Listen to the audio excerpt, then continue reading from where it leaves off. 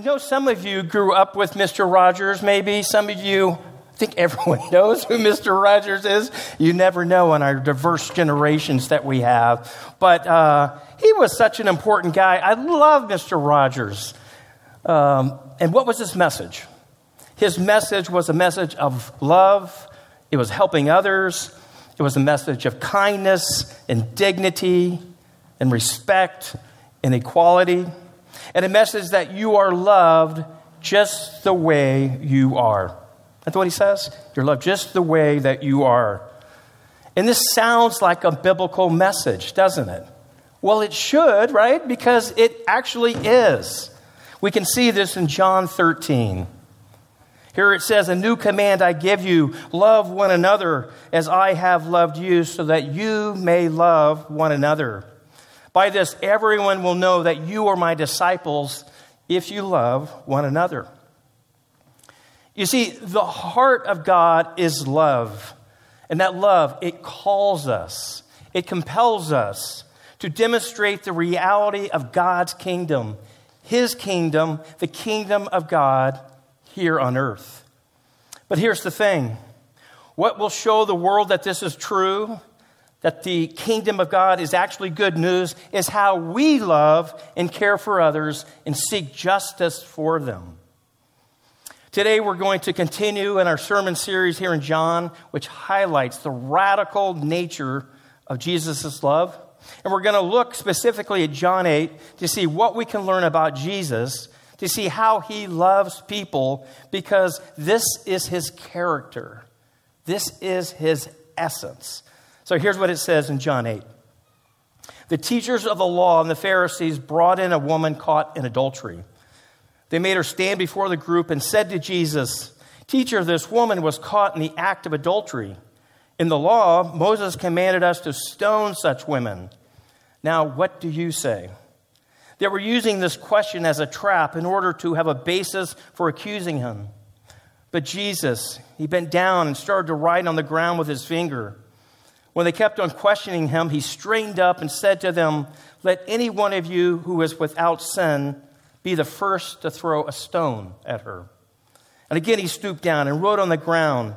At this, those who heard began to go away one at a time, the older ones first, until only Jesus was left with the woman still standing there. Jesus straightened up and asked her, 'Woman, where are they? Has no one condemned you?' 'No one, sir,' she said. 'Then neither do I condemn you,' Jesus declared. 'Go now and leave your life of sin.'" This is a story about judgment. It's about law, mercy, and guilt. It's a story about one person who has done something terrible and feels horrible regret and shame. It's about another group of people who have done something equally terrible, but they feel no guilt at all. They are so concerned about that awful moral erosion in society that they can't see the rot in their own souls. And of course, this is a story about Jesus. This story begins quickly with a woman who gets caught having sex with a man who isn't her husband. And a group of supposedly concerned religious leaders bring her to Jesus, and they quote the Old Testament. And the verses say that the woman should be stoned to death with rocks for what she had done. Yes, that was normal in those days. This is what it looked like in the Old Testament, and that is what the law said. The religious leaders, they're all men, and they probably quoted from Leviticus 20:10, which says, "If a man commits adultery with another man's wife, with the wife of his neighbor, both the adulterer and the adulteress must be put to death." Quick question. Where is the man in the story? Exactly what I was thinking. Yeah, he's not there. And why is that? Well, actually, I don't know why he's not there, but it's wrong, right? The law is that both should be there. And it looks like the religious leaders are just going to blame the woman for what happened, not the man too. But the interesting thing is that according to these verses, the religious leaders are not really focused on the woman. That's not their real objective. They're trying to trap Jesus by asking if the woman should be killed according to the law, and Jesus won't have any of it. He bends down and writes on the ground, and then he says, "Let any one of you who is without sin be the first to throw a stone at her." And then he writes some more on the ground. And the men start to leave until it's just Jesus and this woman. And then he asks her if anyone condemns her. And the woman says no. And he tells her that he doesn't either and that she should leave her life of sin. That's it. That's the basic story. But it leaves so many questions that are unanswered. Questions like, what does this story mean? Why was Jesus writing on the ground? What caused the religious leaders to walk away? Why do the older men walk away first? Why does Jesus engage with this woman? And what can we learn about Jesus from these verses? To get the answers to these questions, we have to back up to the previous chapter, chapter 7, where you would read that it was the time of the Festival of Tabernacles. Okay, last week, Pastor Mark talked, and he gave a background on what that festival was. So I'm going to go through kind of some of the highlights of that feast and what it meant. And after we're done looking at it, stay with me because it'll matter to how this story in chapter 8 plays out. The Festival of Tabernacles was one of the 7 major feasts in the Hebrew calendar. And it was the feast that came right before winter, when hopefully rains would come and water the crops so that they would grow, so that in the spring you would have food to harvest. And if the rains didn't come during the winter, you might not have food, and you could sadly starve. And thousands of pilgrims in the first century would pour into Jerusalem for this festival and the 8 days of feasting, staying in makeshift shelters, which are called sukkots in Hebrew. And these shelters reminded them of how their God had cared for their people many years earlier when they had journeyed in the wilderness. You can see how a story from the past and about how their God had cared for them and provided food would resonate with them as they faced a coming winter and the pressing question of whether or not the rains would come and bring them a spring harvest. During these 8 days of the festival, there were sacrifices and prayers and singing and rituals oriented around asking God to bring the winter rains. The religious leaders would teach during these 8 days about the significance of water. Water is rain. Water is divine provision. Water and thirst as a metaphor for spiritual longing. There were lots of teaching about water. The 8 days all build up to the last day when the high priest, he would take a pitcher of water and a pitcher of wine and pour them over the altar while the crowd chanted, "Hosanna! Hosanna!" Hosanna means God save us, as in God please bring us winter rains to save us from drought and famine. And as you know, later, Hosanna began to have political connotations, as in God save us from the Romans who have invaded our lands. Which brings us to chapter 7, verse 37, which says, "On the last and greatest day of the festival, Jesus stood and said in a loud voice, 'Let anyone who is thirsty come to me and drink.'" The first thing I notice is, why is Jesus speaking with such a loud voice? Well, the answer is because it is the last day, and the crowd would have been chanting loudly, and Jesus wants to be heard over the noise that is gathering amongst the crowd. And the second thing I notice is what he says with this loud voice. Jesus is shouting out, "Let anyone who is thirsty come to me and drink." You see, Jesus chooses this moment, a moment when people were really focused on their very real physical needs for water, and calls them to their spiritual thirst. Thirst, he insists, he can do something about. And you know the Pharisees and the teachers of the law are not happy. They're not happy to hear what Jesus has to say. And I can imagine them planning and scheming and trying to find a way to trap Jesus, to bring him down. And the festival, it's crowded. There are thousands of people in Jerusalem feasting and drinking and celebrating and chanting and praying and living in makeshift shelters on the side of the hill in Jerusalem. And what often happens when lots of people drink and camp together? Well, I know I am in church, but here's the truth. They end up in each other's tents and in each other's arms. Can you see how two people might end up in the wrong tent, regretting decisions they had made the night before? It's not surprising then that the next morning, here in chapter 8, the teacher of the law and the Pharisees, they drag into the temple courts a woman they had caught with a man who wasn't her husband. They bring this woman to Jesus because they want to trap him. These men are more than willing to humiliate this woman publicly because, frankly, it's just Jesus that they are after. And this woman, she is just bait for the trap. She's hardly a person to them. She's just a prop. She's an object. They don't care about her. They are just using her, and they strip her of all of her dignity.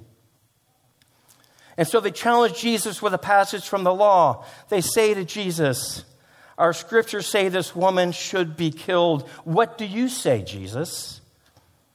These men are probably thinking to themselves, we have Jesus now. He's trapped. If he shows mercy on this woman, then we will get him for being soft on the law. If Jesus says stone her, the crowds will never forgive him. Plus, the Romans had forbidden the Jews from executing anybody. If Jesus says stone her, he would be in serious trouble with the Romans. And so, picture this. Here is this woman trembling with guilt and fear, wishing she could die, believing she's about to, and they don't even see her.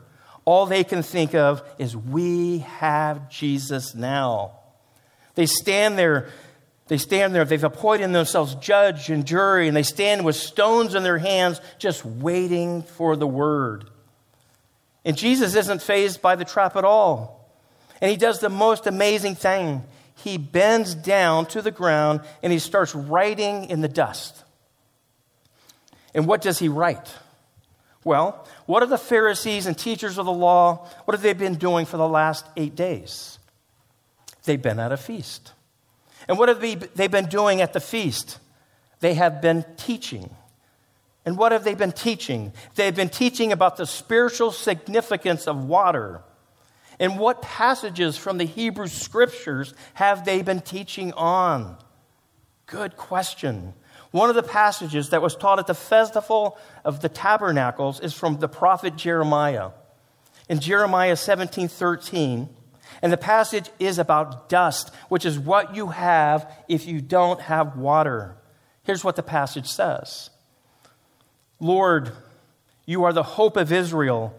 All who forsake you will be put to shame. Those who turn away from you will be written in the dust because they have forsaken the Lord, the spring of living water. You see that? There's the line. Those who turn away from you will be written in the dust. And what did Jesus do in this story? He bends down and writes in the dust. You see, Jesus takes one of the passages that they all would have been familiar with, and he enacts it all without saying a word. They've rejected him. But instead of saying it, he alludes through his actions of writing in the dust to a verse they were just teaching, essentially implying that they, the concerned religious leaders, are the ones who have turned away from God, not this woman.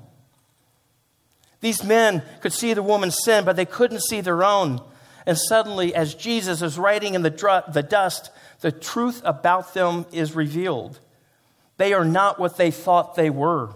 They are not champions for God. They are not fighters for morality. They are cold-hearted, arrogant little circle of stone throwers. That's what mean little kids do. They just throw stones to hurt people. Jesus is basically saying, go ahead, guys. Just make sure that whoever goes first is without sin. Jesus is writing in the dust, and again, they stand there. And then the oldest men, they drop their stones and leave, probably because they can recall all of the things they've done in their lives that they are not proud of. And then more stones drop. And eventually the younger men, they drop their stones and leave because there are things that they have done too that they would be embarrassed by if others knew what they had done. And eventually all the men are gone and all the stones have been dropped. And then Jesus comforts the woman by letting her know that the men did not condemn her, and neither does he. Through his actions, Jesus lets this woman know that these men, these supposedly superior men, have acted poorly and turned away from God. Through his actions, Jesus restores her dignity and tells her that her slate has been wiped clean, that she's been fully forgiven. This is a powerful moment between Jesus and this woman, and it's a powerful story. Here's the thing. You can read this story lots of ways. One way to read this passage in John 8, and the way most people read this passage, is that Jesus is a God of grace and truth. Jesus says to the woman, "Has no one condemned you?" "No one, sir," she said. "Then neither do I condemn you," Jesus declared. "Go now and leave your life of sin." We learn from this passage that when we acknowledge to Jesus the truth, that when we turned away from him, that when we've missed the mark, that we have sinned and now have turned back to him, seeking his forgiveness, well, Jesus will forgive us, and Jesus will forgive us completely. All true and beautiful. Another way people read the story is to say it's a wonderful lesson about how we should be less judgmental. You know, don't throw stones at people when they screw up, because we all screw up. And it's important not to condemn others, to judge others, but to give people grace and kindness and understanding, because truth be told, we all do awful things. We do. So the message we learn from Jesus is don't judge others and throw stones. But I think there's a third way to read this story. When I read the story of Jesus and this woman, I look at Jesus' behavior. I see a man of action. He is not passive. I see Jesus step up to help this woman, to protect this woman, to engage these religious leaders because they want to literally throw stones at her, to kill her, and to take away her dignity. But Jesus stopped these men with his words and with his action. I love this story because it shows me the character of Jesus, that he loves and that he cares. And this story reveals to me that Jesus is a stone catcher. He doesn't just think about helping the poor. He doesn't just write about helping the oppressed, the sick, or those without power or a voice that will be heard. He actually does something. He's intentional and he engages and he helps those that are having stones thrown at them. Stones like words of judgment, acts of hate and prejudice, laws and social practices that are unfair and unjust. Jesus stands with them because he is a stone catcher. And we can see this in how Jesus lived. He was a friend with the outcasts, friends with the poor, friends with those that did not have power, friends with people that the religious authorities in the church today might call sinners. Jesus offended people by what he said as well as what he did. He touched, ate, healed, named, loved, celebrated, listened, served, and died for supposedly all the wrong people. The Samaritan woman at the well knew it. So did Simon the leper. So did the tax collectors, Zacchaeus and Levi. And get this. These people liked being around Jesus and longed for his company, even while the legalists or the religious leaders found Jesus shocking, even revolting. And it makes me wonder, what was Jesus' secret that we have lost? Jesus is a stone catcher. And as followers of Jesus, we should be stone catchers too. We should. But to do this, to become a stone catcher, we must first take our eyes off ourselves so that we can become aware of the injustice and the ocean of pain that is in this world. We must open our eyes to those close to us but also to those who are suffering further away, nationally and internationally, because the love of God goes beyond the shores of America. We know this. To be aware, we must read, we must ask questions, and we must seek out all the information we can on issues and problems that God puts on our hearts. Tragedies like racism, hunger, homophobia, sickness, mental illness, sexual abuse, sex trafficking, homelessness, and the list could go on. But here's the thing. Awareness is a part of being a stone catcher, but there's more, because there is more work to be done. As a stone catcher, we must engage with people, our sisters and brothers who are personally experiencing trauma and pain and injustice. And we must become an ally where we engage in deep and honest dialogue about what our friends, our neighbors are going through. And then we need to intentionally assist our neighbors and our friends where we care, where we're empathetic, where we help our friends in their struggle by using our voice, our money, our time, our power, and our influence. And as stone catchers, we should also be advocates. This is where the pain and suffering that others are going through becomes our struggle too. And because of that, we become outspoken advocates, going the extra mile, passionately seeking assistance, or raising awareness of the problem, the injustice, and recruiting other allies. And to be very direct and candid with you, the truth is, we don't always stand with our friends, our neighbors, people that need our help, because we don't always understand what they're going through. We don't get it. And the church many times doesn't get it.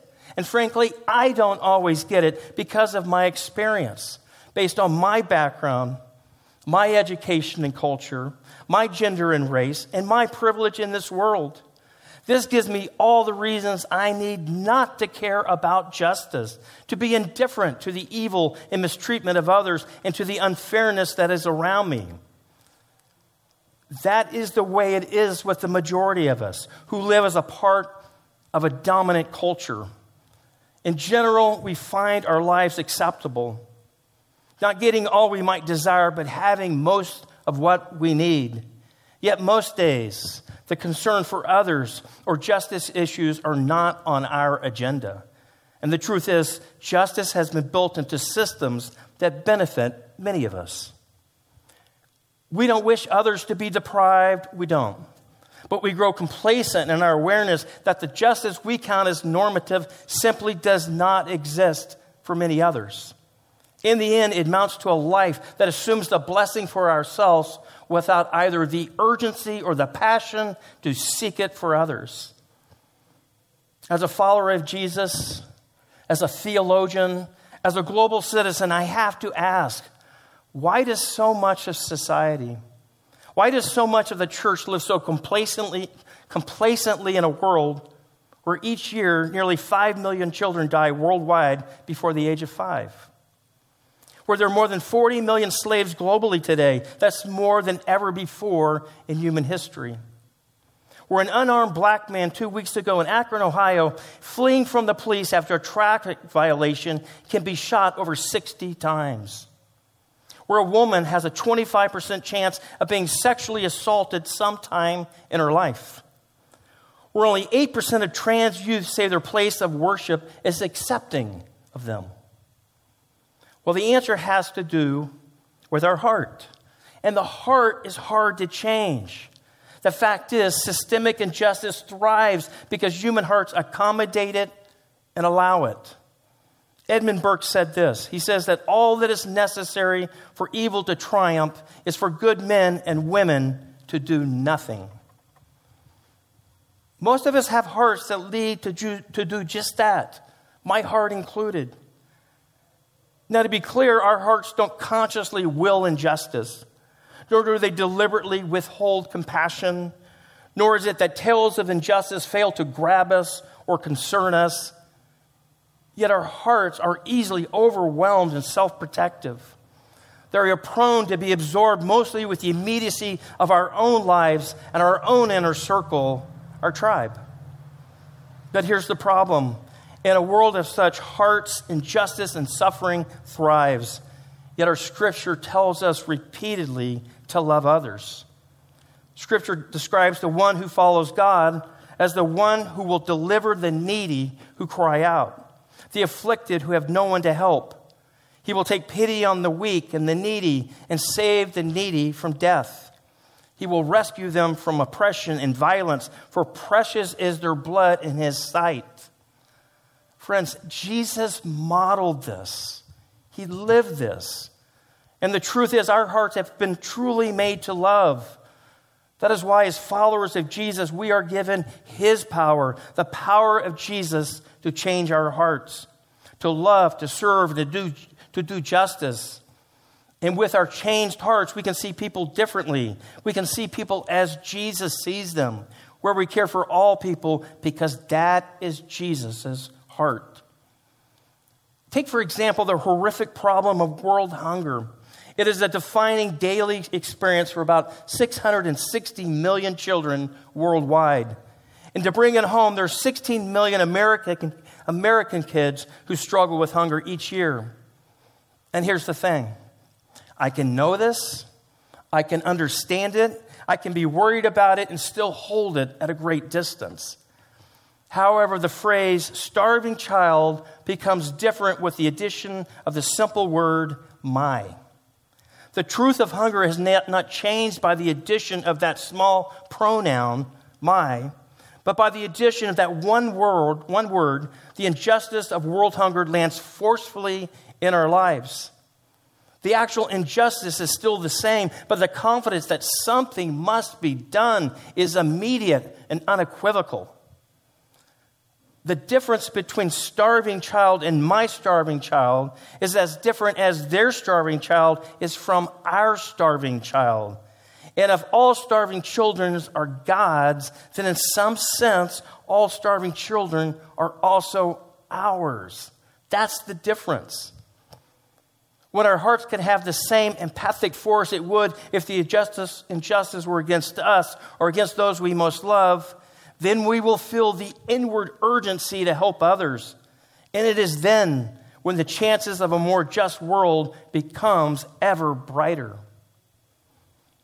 When we sing that old song that Jesus loves the little children, all the little children of the world, red, brown, yellow, black, and white, they are precious in his sight. We must not forget that he of whom we sing has declared himself to be a God of love, a God of justice. And when we are stone catchers, we are doing those things that are important to him. So what does a stone catcher look like? Jose Andres is a famous chef, you may know of him, who started a nonprofit in 2010 called World Central Kitchen in response to the tragedy in Haiti in 2010. And since then, wherever there is a problem in the world, they tend to show up. They call themselves food first responders. And they showed up at the U.S.-Mexico border. They showed up when there was a typhoon in the Philippines. And right now, they're in the Ukraine. That's a stone catcher. Brian Stevenson is one of my heroes. He founded the Equal Justice Initiative and has spent decades through his nonprofit law office defending the poor, the incarcerated, and the wrongly condemned. He wrote a great book called Just Mercy. That's a stone catcher. Some of you in this room are involved with International Rescue Committee, and more recently have been helping a refugee family from Afghanistan settle in America, helping them to get the necessary kitchen appliances, helping them to learn how to take public transit, whether it's trains or buses, how to find an apartment, how to get kids enrolled in schools. You guys are stone catchers. Some of you turn up on El Camino in Palo Alto every month with signs to remind every passenger in cars that drives by that Black lives matter and that we have not forgotten and continue to push for equal rights and justice. You guys are stone catchers. And Jesus modeled for us how to be people of action and compassion as he willingly stood in front of a vulnerable woman to protect her as she was about to get stoned. Yes, Jesus is a stone catcher. Fred Rogers made the following comment. He said, "When I was a boy and I would see scary things in the news, my mother would say to me, 'Look for the helpers. You will always find people who are helping.'" Can you imagine a world full of stone catchers? A place where we see the world no longer focused on our small community, our small world, but through the embrace of God's love in Christ that calls people of every tribe, tongue, and nation into a new humanity, into a world of God's justice and mercy. A place that is one large neighborhood that hears and helps each other, that is safe, that is kind, full of dignity and equality, and a place where you are loved just the way you are. I want to join these stone catchers. I do. Who model Jesus with his radical love and change our world one stone at a time. How about you? We're going to transition to our time of communion right now. And I think this is a great time as we prepare to take the communion elements that you begin to think about who Jesus is. How does he live? What did he do? And then kind of ponder upon yourself, Jesus, how could you help me be more like you, to be stone catchers? For in the night in which he was betrayed, our Lord Jesus took the bread, blessed and broke it, giving it to his disciples, saying, "Take, eat. This is my body given for you. Do this in remembrance of me." Likewise, after supper, he took the cup, gave thanks, and gave it to them, saying, "Drink this, all of you. This is my blood of the new covenant, which is shed for you and for many, for the forgiveness of sins. Do this as often as you drink it in remembrance of me." We are all invited to the table. Everyone can come to this table because of Jesus. Amen.